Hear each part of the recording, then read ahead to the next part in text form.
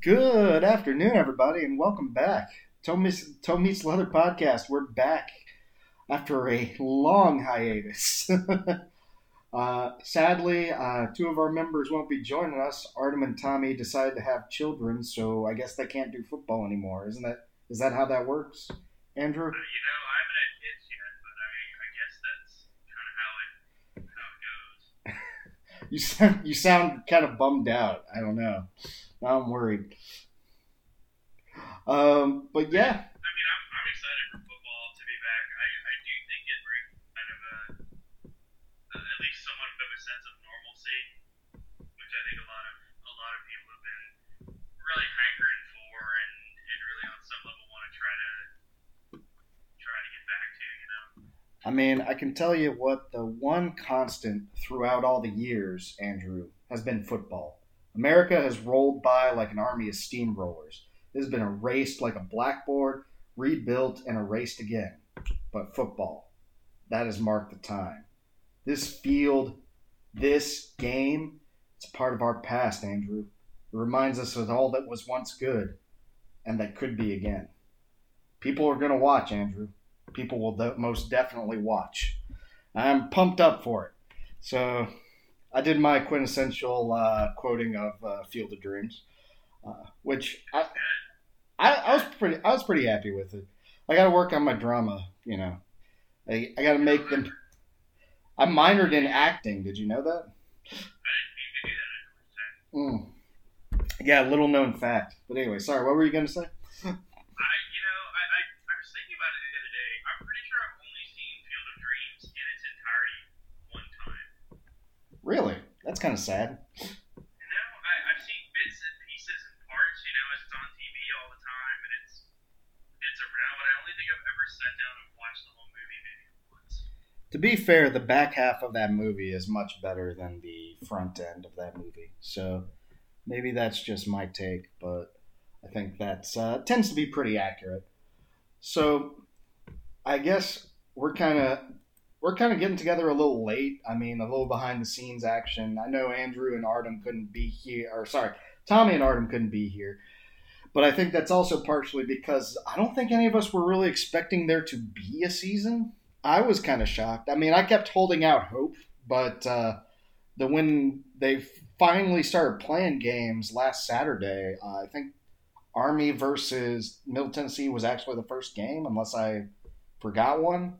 When they actually started playing games, I was kind of like caught off guard. I didn't even know that was a thing. And, So was Navy. well, and I think we'll see a lot more. We'll touch on the Navy game in a second, but I think Do we, do we have to touch on the Navy game? we can just talk about how Army kicked Middle Tennessee's ass all day if you want. That one was very impressive. That was good. That game made me feel a little bit better. And then I watched the Navy game on Monday and cried a little bit. Yeah, I don't know what to make of that. That was kind of disappointed. But I think kind of like we touched on. I think that a lot of teams are going to be caught up in not having as much time to train and not having as much time to prepare this season because it's just hard to get in the swing of things when you're basically told all year we're not getting together, we're not doing this, we're not doing that, and all of a sudden, we're pushing all this.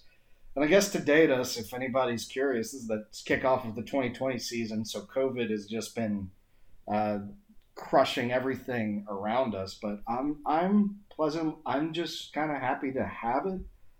And hey, for teams like Georgia Tech or Kansas, even, I think there's going to be a lot of opportunities for upsets this year just from the lack of training and preparation. Of course, that might also lead to more injuries. I'm not sure how you feel, but yeah, I'm really excited. Yeah, with a college game, you're not used to a preseason anyway, and it seems like most places on some level had a solid fall camp. I think a couple maybe shut down for a day or two.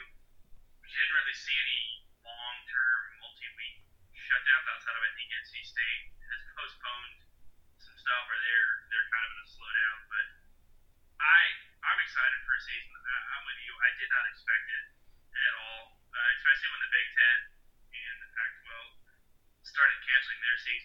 felt that that was beginning a wave that was going to wash through college football.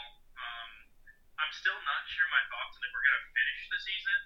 So I think it's going to be really fascinating how it all comes together, and especially we start seeing somewhat mass outbreaks at certain conference schools. I think you may have a call to suspend the season, which I don't know what's worse, canceling the season outright or starting the season and then having to suspend it or cancel it from that point. So. Well, and there's a lot of talks about how they can drag it out and extend it, but I mean, the real problem with college is you can't put people in a bubble because it's a collegiate. The sports is allegedly supposed to come second, so you got to have the kids going to school and doing all that stuff.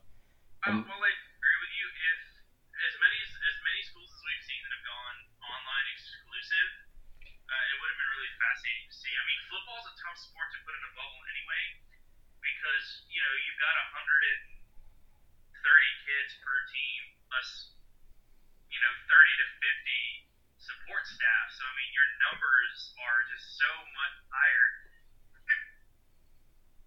Excuse me.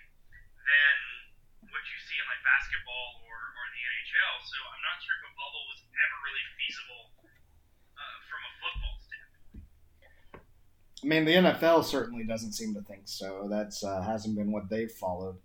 I am curious to see, there have been discussions on sports radio around here about what they're going to do for the men's basketball season, if they might put that in some kind of bubble or multiple bubbles in different areas. Do you see where the ACC petitioned to have an NCAA tournament involving all 300 Division I teams? I saw that, and I'm intrigued, but I also think it's ridiculous, but I'm still intrigued. I'm like, if you can figure it out, I'll watch it. Being a fan of the team that hasn't made the NCAA tournament in about, I think, a decade, technically, this year, I'm all for an expanded tournament.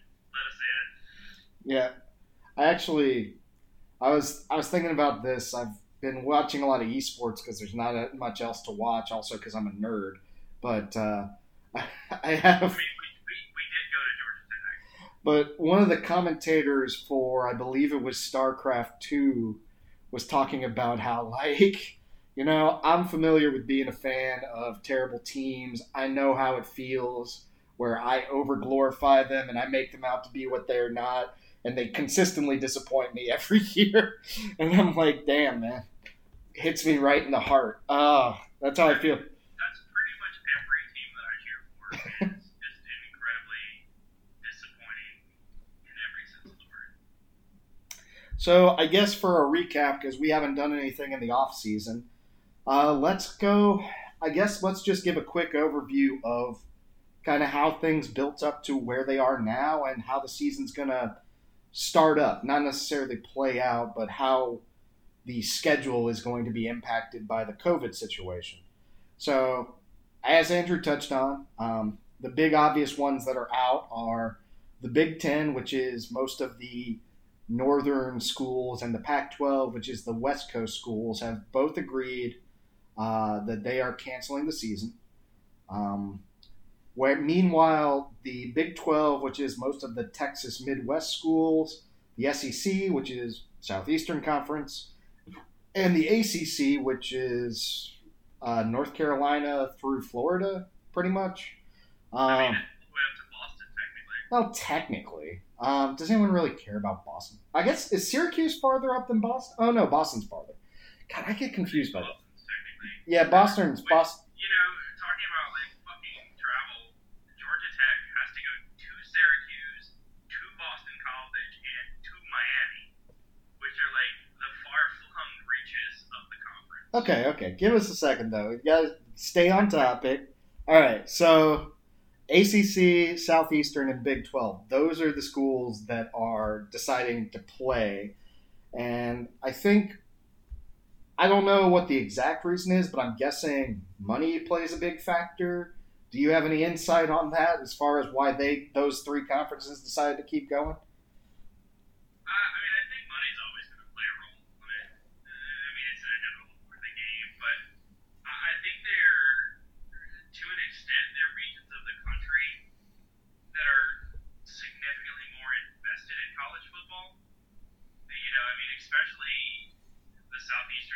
conference, and the ACC's got teams in Virginia, North Carolina, Georgia, and Florida, which are some more. I guess college football is a bigger deal there. Much Yeah. like Texas, Oklahoma, and the Big 12. I think that might have played a role in it. It's so deeply ingrained in a lot of the sporting culture of those regions that I think that probably played a big role in it. Not to disparage the Ohio States or the Michigans of the world, but and I hate this, but as the SEC commercial says, it just means. I certainly think so to most of the fans down there. I mean, that was the big argument in Alabama for why people should wear a mask, was to make sure football stays on. And Brian Kemp in Georgia did that as well. yeah, I mean, they made it a political argument to that, college football is so important, we're going to use it to lobby for other issues, which I guess we can get also into some of the. Isn't that kind of the way it's been though? Isn't there the whole argument about Bear Bryant having black players at Alabama really kind of led the charge for integrating many parts of the state? I think that was the case, and I'm kind of curious to see. I wanted to save this as a separate from the COVID conversation, but since we're kind of breaking into it, Saban led that walk across the campus for, Black Lives Matter, and now he's getting a whole lot of flack from different parts of the state. But I'm wondering if that could make an impact on the way, some people in the state, i.e. racists, perceive things, which, I mean, sad to say, but that Alabama is one of the farthest back countries. They're not Mississippi, but they're pretty far back. So, I'm going to disagree with you a little bit. I think racism exists everywhere in this country. I just think the South, because it was so forefront of part of the South, that you look at like Boston and Milwaukee and some of those northern cities, the most segregated cities in the country. So yeah, the South does get a bad rap for it, as it should, given the historical aspects of it. But it's far from the only or most racist place in the country. But I do agree with you. I think that coaches and college players are seeing that, much like I think we saw in the NBA and in some other leagues, as these players and coaches and popular figures can use their platforms for change. Now, I also think that most college coaches, in my opinion, they make these dances because it's the right thing to do, but as well as it's going to help recruiting. You can sit in kids, especially a minority kid's locker room or living room, and be like, hey, we stood for this, which was the right thing to do. I'm not trying to disparage that at all, but I think there's a deeper aspect to it than just being morally right.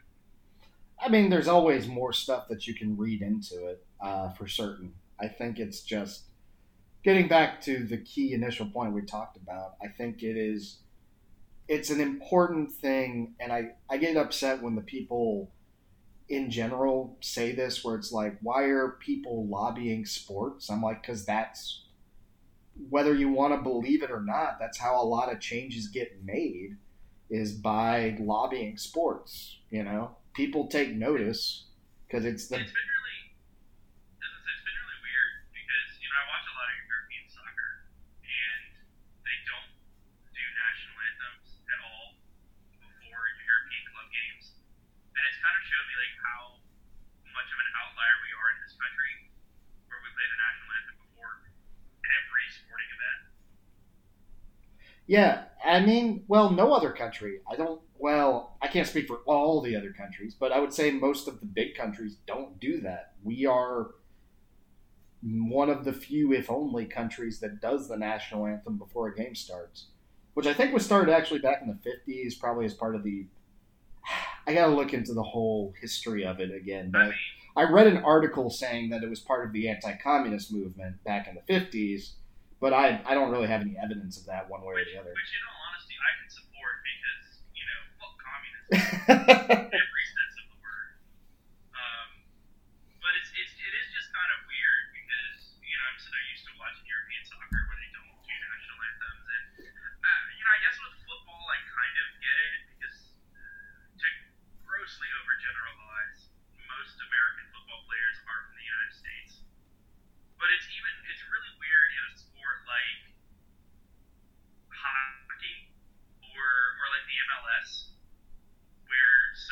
that is foreign players.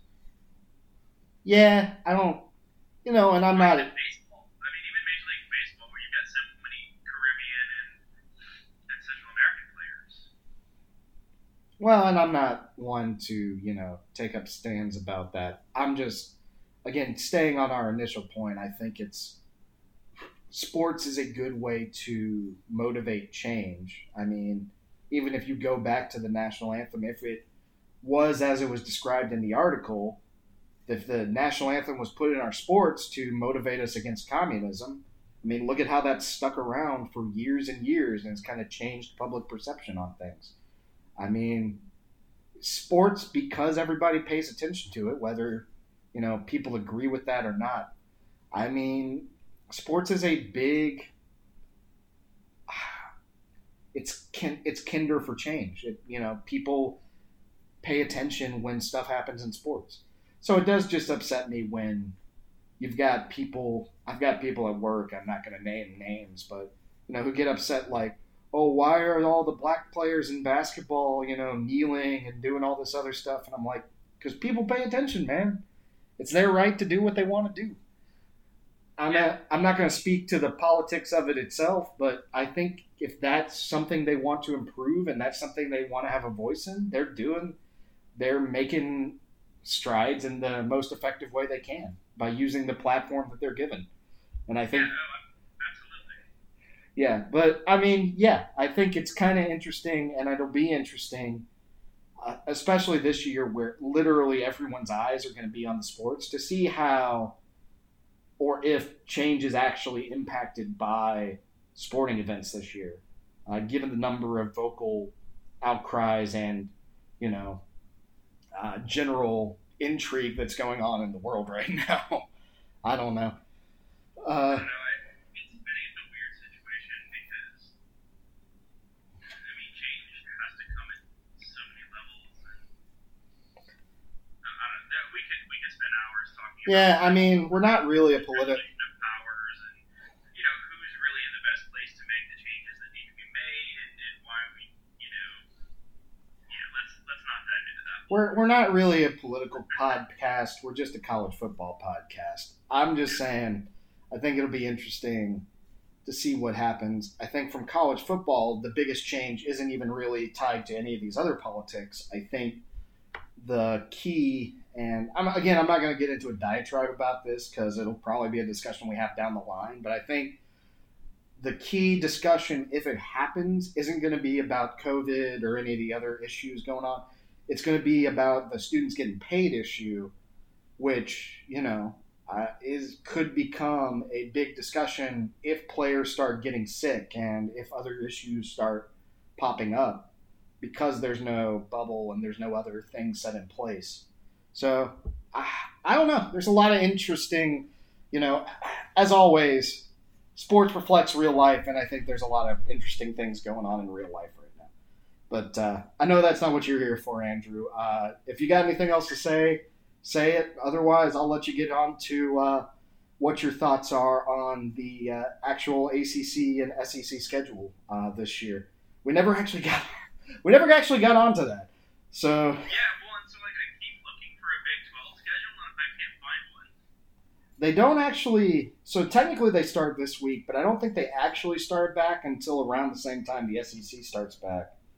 I know SMU and TCU were supposed to play this week, but that got canceled.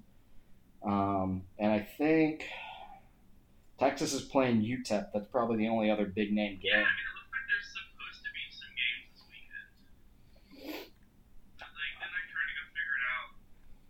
Tulsa, Oklahoma State, or they're the only one where I can't find a good helmet schedule. And then I guess they start conference play September 26th, which I think you're right is the same week the SEC starts. Yeah, up until that point, there are games, but there's nothing intriguing about them. They're all against who cares and nobody state. I think the biggest one might be who Oklahoma's playing, and even they're playing, I don't even remember now. Anyway, yeah, so, again, there's some games that could be intriguing, but nothing too serious.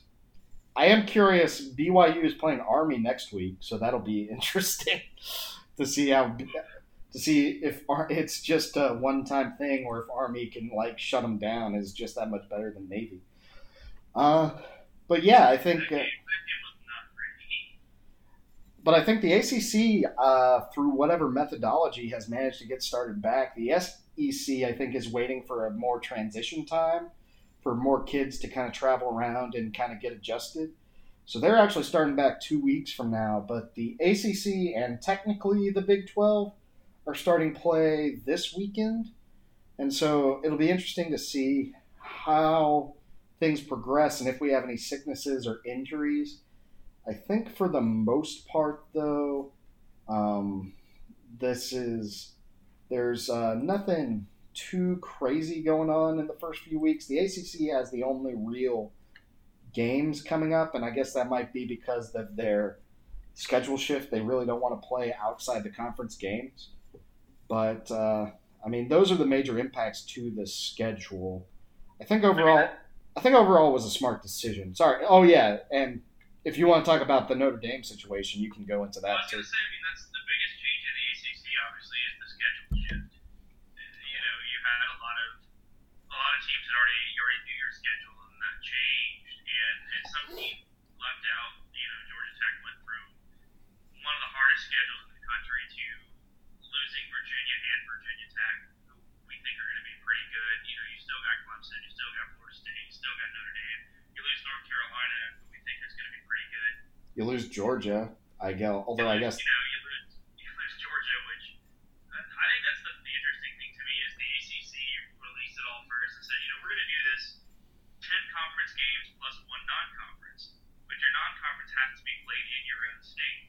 So the ACC absolutely set it up to say, all right, SEC, we're willing to play Tech, Georgia, Florida State, Louisville, Kentucky, South Carolina, Clemson. We're willing to play.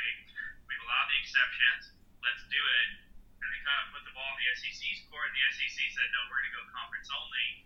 So I think that kind of gave the ACC a little bit of like, oh, you know, I'm going to puff my chest out. You know, we didn't cancel these series. The SEC canceled these series. well, it's a cute I think little. it's really kind of fascinating. I think it's a cute little move. I think it was a smart move by the ACC too, because like you said, it also allows them to work in Notre Dame as a big feature without really losing anything too significant down the line. So essentially, they can test it out this season, and if it works, then in the future, you've still got room to get in those other SEC schedules, but now you've got a setup that you can follow in the future that also allows Notre Dame to be a feature team in your conference, which is really something that the ACC was looking for. They've been looking for another feature team for a while, I would say, because nobody else has stood out other than maybe Clemson. I want to Well, think. I think with Florida or with the Pac-12 and the Big Ten canceling their schedules, I mean that takes a lot of games outside of the ACC teams away. Like it takes USC and Stanford off it. It takes Michigan State. It takes a lot of these other games that Notre Dame likes to play off the schedule. And I think Notre Dame joined the ACC for this year because it gave them that one opportunity to have a filled out schedule without having to put a lot of work into finding opponents. So we'll see if it carries over to next year, but I'm hopeful because I think this could be a beneficial year, especially for the ACC also having that 2 week period where, for all intents and purposes, no one else is playing. I think this could be kind of the next few weeks could be a big statement for the SEC or the ACC, and it could just be pure disappointment. I mean, the only real games this week are Clemson, Wake Forest, Georgia Tech, Florida State, Duke, Notre Dame, and Syracuse, North Carolina. And some of those are not even great games. I think they'll be better than most people think. But, yeah, I mean... I think you get Virginia Tech week 2, which is a huge rivalry to have week 2. I think you get Louisville, Miami, which, you know, everyone expects Miami to be good every year. They fall on their face. And then Scott Satterfield of Louisville really turned a lot of heads last year, and they've got a lot of returning production on offense and have a chance to be pretty good. Like, to me, that's kind of your week 2 premier game is Miami at Louisville.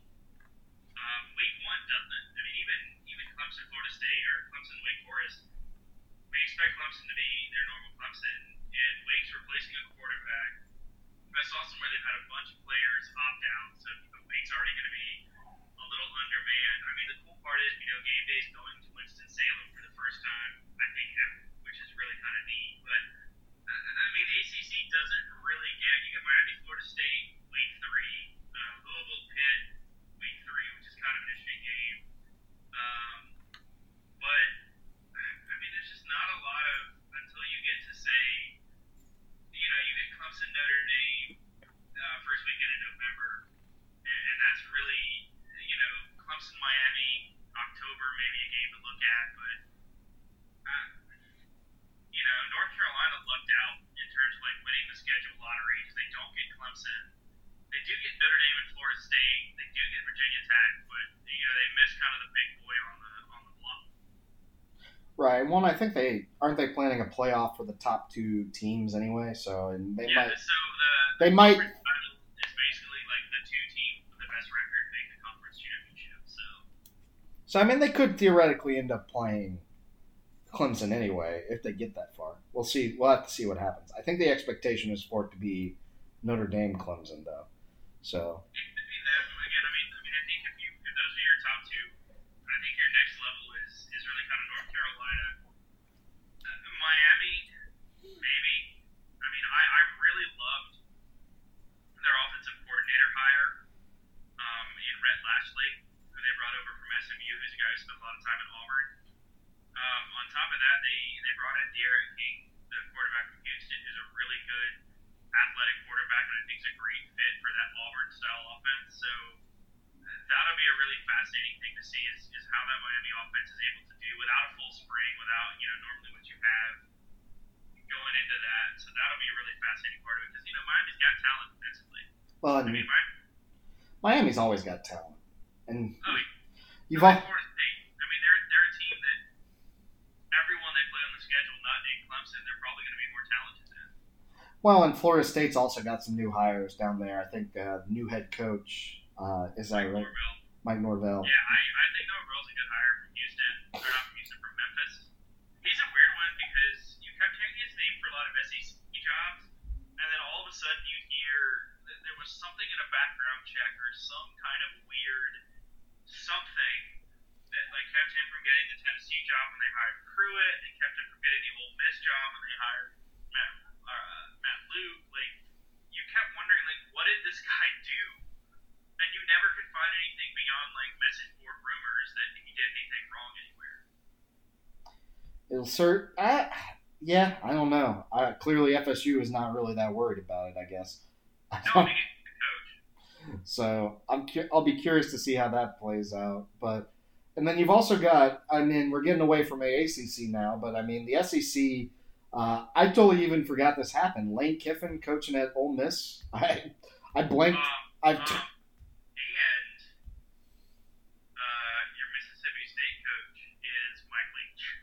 Yeah, I forgot about that too. Oh my gosh. So the Egg Bowl on November 28th is going to be incredibly exciting. Oh, that's going to be crazy. But yeah, I don't even know what to think of that. That'll be a interesting. There's a lot of stories that we've just straight up forgotten about because it's been so long to talk about. Yeah, I think that covers most of the intrigue, though. I mean, getting back to our fandom, I think Georgia Tech has technically selected their quarterback, but they're not announcing it, which probably for the best. I mean, I guess. I don't like Jeff Collins. I think I've been fairly upfront. But if he wins games, I really don't care. His dick just does not mesh with me. I would like to see, in my opinion, I always liked Jordan Yates. I think he was a really good high school player. He didn't really get a lot of chance to play last year. And I think not having a spring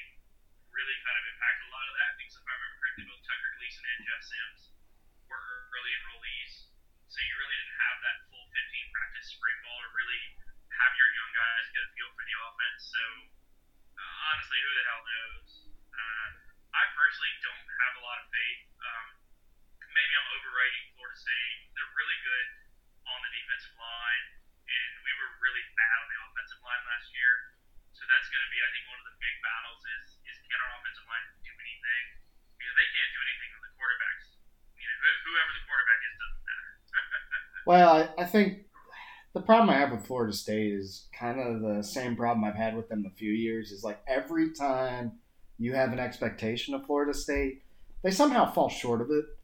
I can say the same thing about Georgia Tech, though. So this is going to be the type of college football game I like to watch just because it's pure chaos this weekend, where it's just like, who the hell knows what's going to happen? Because Florida State's been all over the place. They've got a new coach.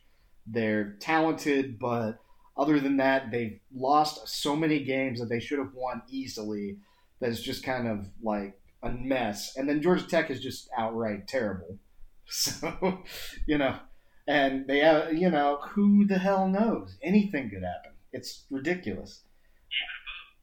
Yeah, even above. And then Wake Forest, Clemson. I have expectations for Wake Forest, but I mean, realistically, Clemson's going to run away with it. I think Wake lost too much, and I think from what I've heard, I know Sage Surratt, their wide receiver, I think is sitting out. I think one of their running backs is sitting out. So I mean, I think Wake's got a ton of COVID attrition. Yeah, well, I think going to play a role in that.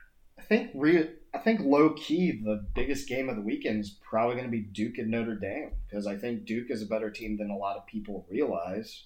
I mean, I know they've lost a lot of players, but they have been a pretty consistently talented team, especially on the defensive side of the ball the past few years.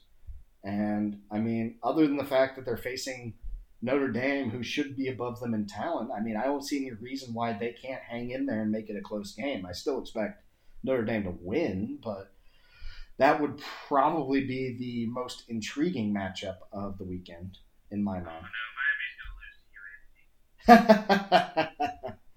Always starts that way, huh? Yeah. Like, just watching this game, Miami just fumbled a punt on like the 12. I'm also, and no one's doing anything offensively, so who the hell knows? I'm also kind of torn up because I really would have loved to watch SMU at TCU this weekend, but that's not happening, so I'm kind of sad about that. I watched a lot of SMU games last year because I wanted to watch, Rhett Lashlee's kind of my offensive coordinator man crush. Gotcha. He comes out of that Gus Malzahn system in Auburn. And so he's a guy that I actually was really hoping we'd interview and try to bring in as ROC because I think he does a good job of meshing scheme to talent. And I really wanted to see what he did at SMU where he worked for Sonny Dykes. And Dykes is kind of the old school air raid guy.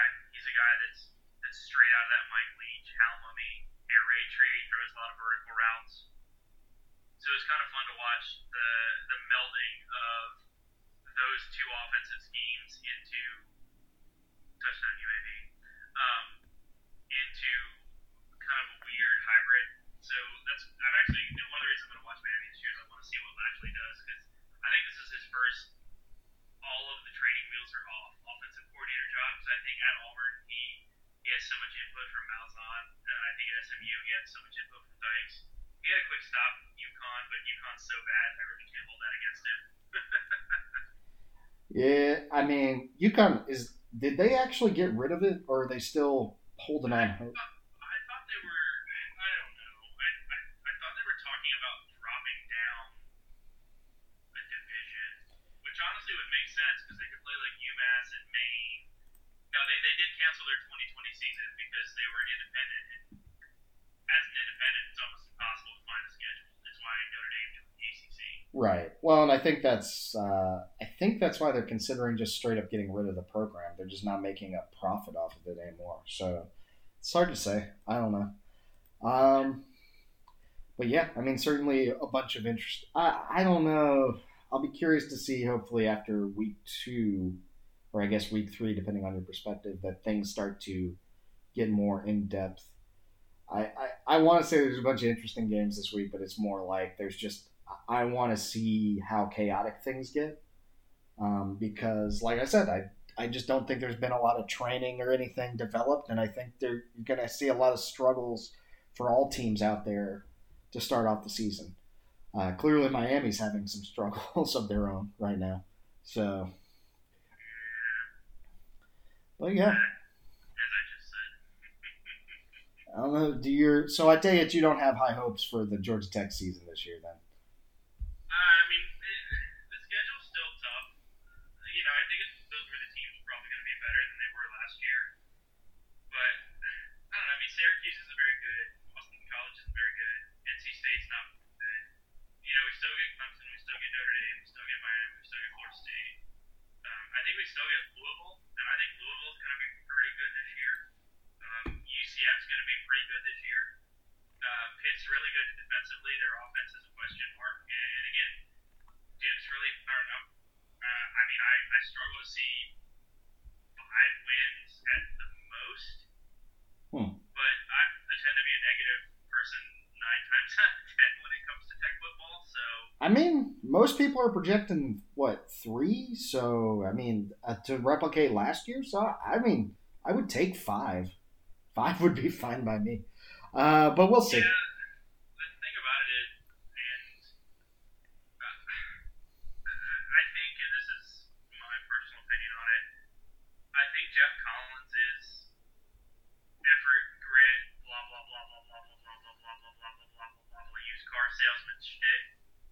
If we win 3 games again, 2 years in a row, I think that seat's going to start to get a little hot, as it should.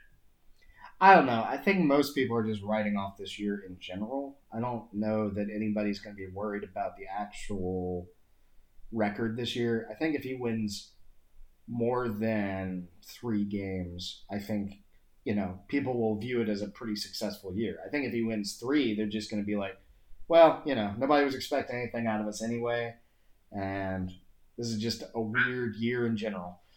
I guess it depends on the wins. Like if we go, I don't know, like to Syracuse and get blown out, I think people kind of shit themselves. I know Georgia Tech fans are really weird because people would shit about, we've lost 4 out of the last 5 to Duke, blah blah blah, we suck, and I'm like, well, yeah, but we've also won 4 out of the last 5 against Virginia Tech.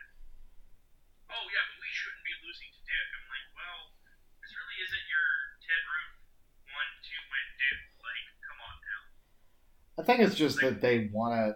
Tech fans just want to find something to hold on to gripe about. I think that's the key thing, right? I think that's 100% true. Yeah. In my experience, that tends to follow. But, yeah, we'll see. I don't know. I think the rest of it's kind of too early to tell. I think the SEC is kind of wide open. The Big 12 is probably going to be another, Oklahoma, Texas year kind of thing. Texas actually must be feeling pretty upset because I feel like they had a pretty good setup from last year to maybe do better. And now that it's just been weird, I think they're probably going to be a little on edge about everything. Yeah, everything that I've seen about the Big 12 title game is Texas Oklahoma round 2. That's just kind of the general feel Right. for the conference. The one weird dark horse I keep hearing a lot about is Iowa State. I've heard a lot of positive stuff about Iowa State, so that'll be kind of interesting to see if they can live up to any kind of dark horse expectations they might have picked up this year. Oh, and can I just say that's a disappointment? That's the big thing for me. We won't get Iowa v. Iowa State this year. That's terrible.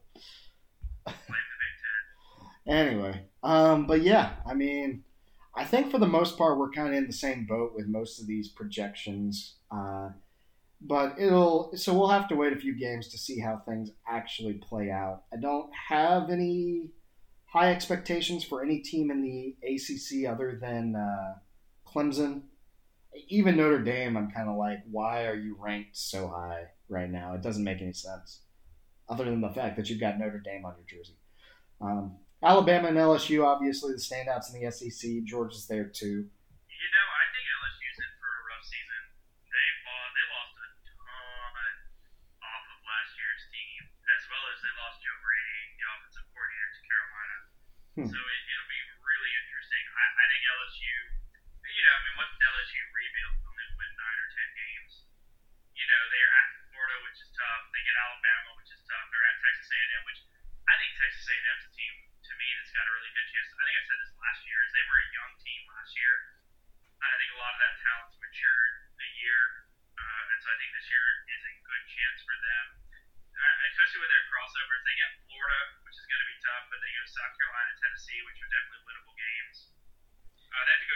Alabama to Auburn, which I think are tough places to play. But I think if we had to look at like an outside of the box dark horse, I think it's Texas A&M. I mean, and I'm also kind of hopeful. I want to see what happens in the East this year. Tennessee's got the highest ranking they've had in a long time, and especially after last year where they started out with losses to Georgia State and BYU. We'll see. I kind of curious to see if they can turn that program around and kind of get that up and running. And I'm hopeful for South Carolina and Florida as well. Although, as always, I think Georgia's probably going to be the standout in that division. So I don't know. I think it's Florida and Georgia. I think are kind of my two. You know, Georgia still sorting out the quarterback. JT Daniels won the job, and then Jamie Newman from Wake Forest, lost the starting job and then decided I'm going to sit the year out for COVID. So I mean, he got a lot of ribbing for kind of making that decision. For like for like transferring and then being like, oh well, actually I'm just going to sit out, like whatever. Yeah. Florida lucks out because they don't get Alabama. Which is nice. Now does Georgia get Alabama? I thought that happened this year. Does Georgia get it? Yeah. It's over some at Mississippi State and Arkansas, which Arkansas is terrible. So that's kind of a moot point. But yeah, and then again, I think the Mississippi schools are going to be fun. I'm excited to see Mike Leach back for a while with Hal Mumme back and Tim Couch in like the late '90s, I think. So it'll be interesting to see him kind of back in the SEC and if he's able to do anything. Which Auburn team do we get?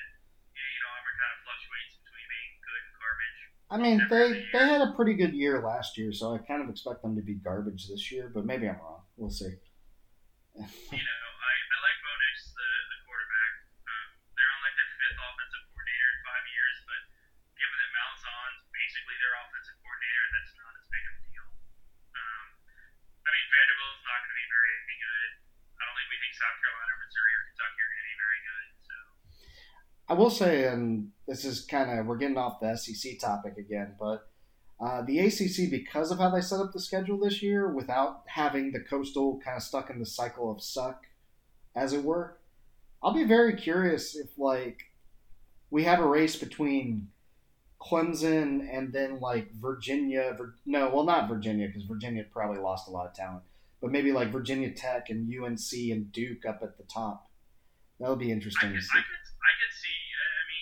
UNC I especially could see with Sam Howell, and they've got so much talent offensively coming back with him and De'Ami Brown and Dad Newsom and Michael Carter. They're loaded on offense in Chapel Hill. So that'll be an interesting kind of what happens there. Virginia Tech's supposed to be pretty good. Hendon Hooker, the starting quarterback, they decided on late in the year. I don't know anything about him. I know that Fuente is not recruited well the past couple of years, so I don't know if you're going to see an impact of that yet. But I don't like Virginia Tech very much, so if they're bad, I'll be happy. But yeah, I think those North Carolina, Virginia Tech, and probably Miami, to me, are your three former Coastal Division teams to really pay attention to. Although Miami's currently losing to. No, they tied. Okay. Well, never mind. They're tied back up. I'm trying to watch the touchdown. All right. I didn't see the touchdown, but I'm trying to. But YouTube TV has a really horrid rewind feature. Oh, okay. Yeah, it's a 15-second rewind. It's just a long touchdown. Cool. Sorry. All right. Well, but with that said, I think that kind of wraps us up for this week until we actually get some games played. I don't think there's much else to touch on. Do you have any other additional comments to add in other than just being happy that football's back? For people that are weirdo football junkies like me, Friday night on ESPNU is a really good high school game. Prince Avenue Christian, which is a private school outside of Athens, is playing at Raven County, which is a mountain county up in like far north Georgia. The game matters because the quarterback at Prince Avenue is Brock Vandergrift, who's a five-star dual threat committed to Georgia for 2021, and the quarterback at Raven County is Gunnar Stockton, who is a 2022 five-star dual threat committed to South Carolina. So, you want to see some really good high school quarterbacks. Friday night on ESPNU is a game to watch. That's actually kind of interesting. Do they have like a favorite going into that? As people want to. I think Raven. I think Raven's the favorite. Raven head coach is Jabo Shaw, who was a Georgia Tech, Georgia Southern quarterback years and years ago. All right. Well, So, have to check that out. There's not much else on the docket on Friday. no, it's on ESPNU, so Maybe it's worth watching. maybe they'll move it now that the game got. They got T'Challa in the stands up there for Miami. Anyway, but yeah, maybe they'll move it now that the other game, SMU and TCU game, got canceled. Maybe. All right. Well, if that's all, we're going to wrap it up. Thanks as always, Andrew, for being here, and thanks to you, our listeners, for tuning in. Until next time, stay safe and healthy. Good night, everybody.